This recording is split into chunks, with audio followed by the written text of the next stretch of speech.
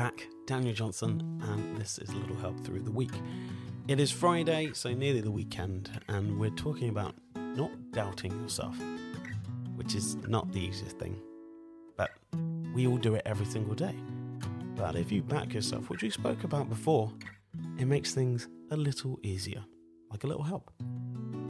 Now, I was telling you about, here we go, again, my paddleboarding situation about falling off and then getting better the next week. And I'm going to keep on going until I get better, not against other people. It's all about me. I know that sounds a little self-indulgent, but it's exactly the same for you. It's all about you. Stop putting yourself up against people that are not you. It's your journey. It's your story. It's your life. And you can be the person that you want to be. But you have to stop doubting yourself. You got to back yourself and you got to think, I can do this, but it's going to take work. It doesn't happen overnight and it's not always easy.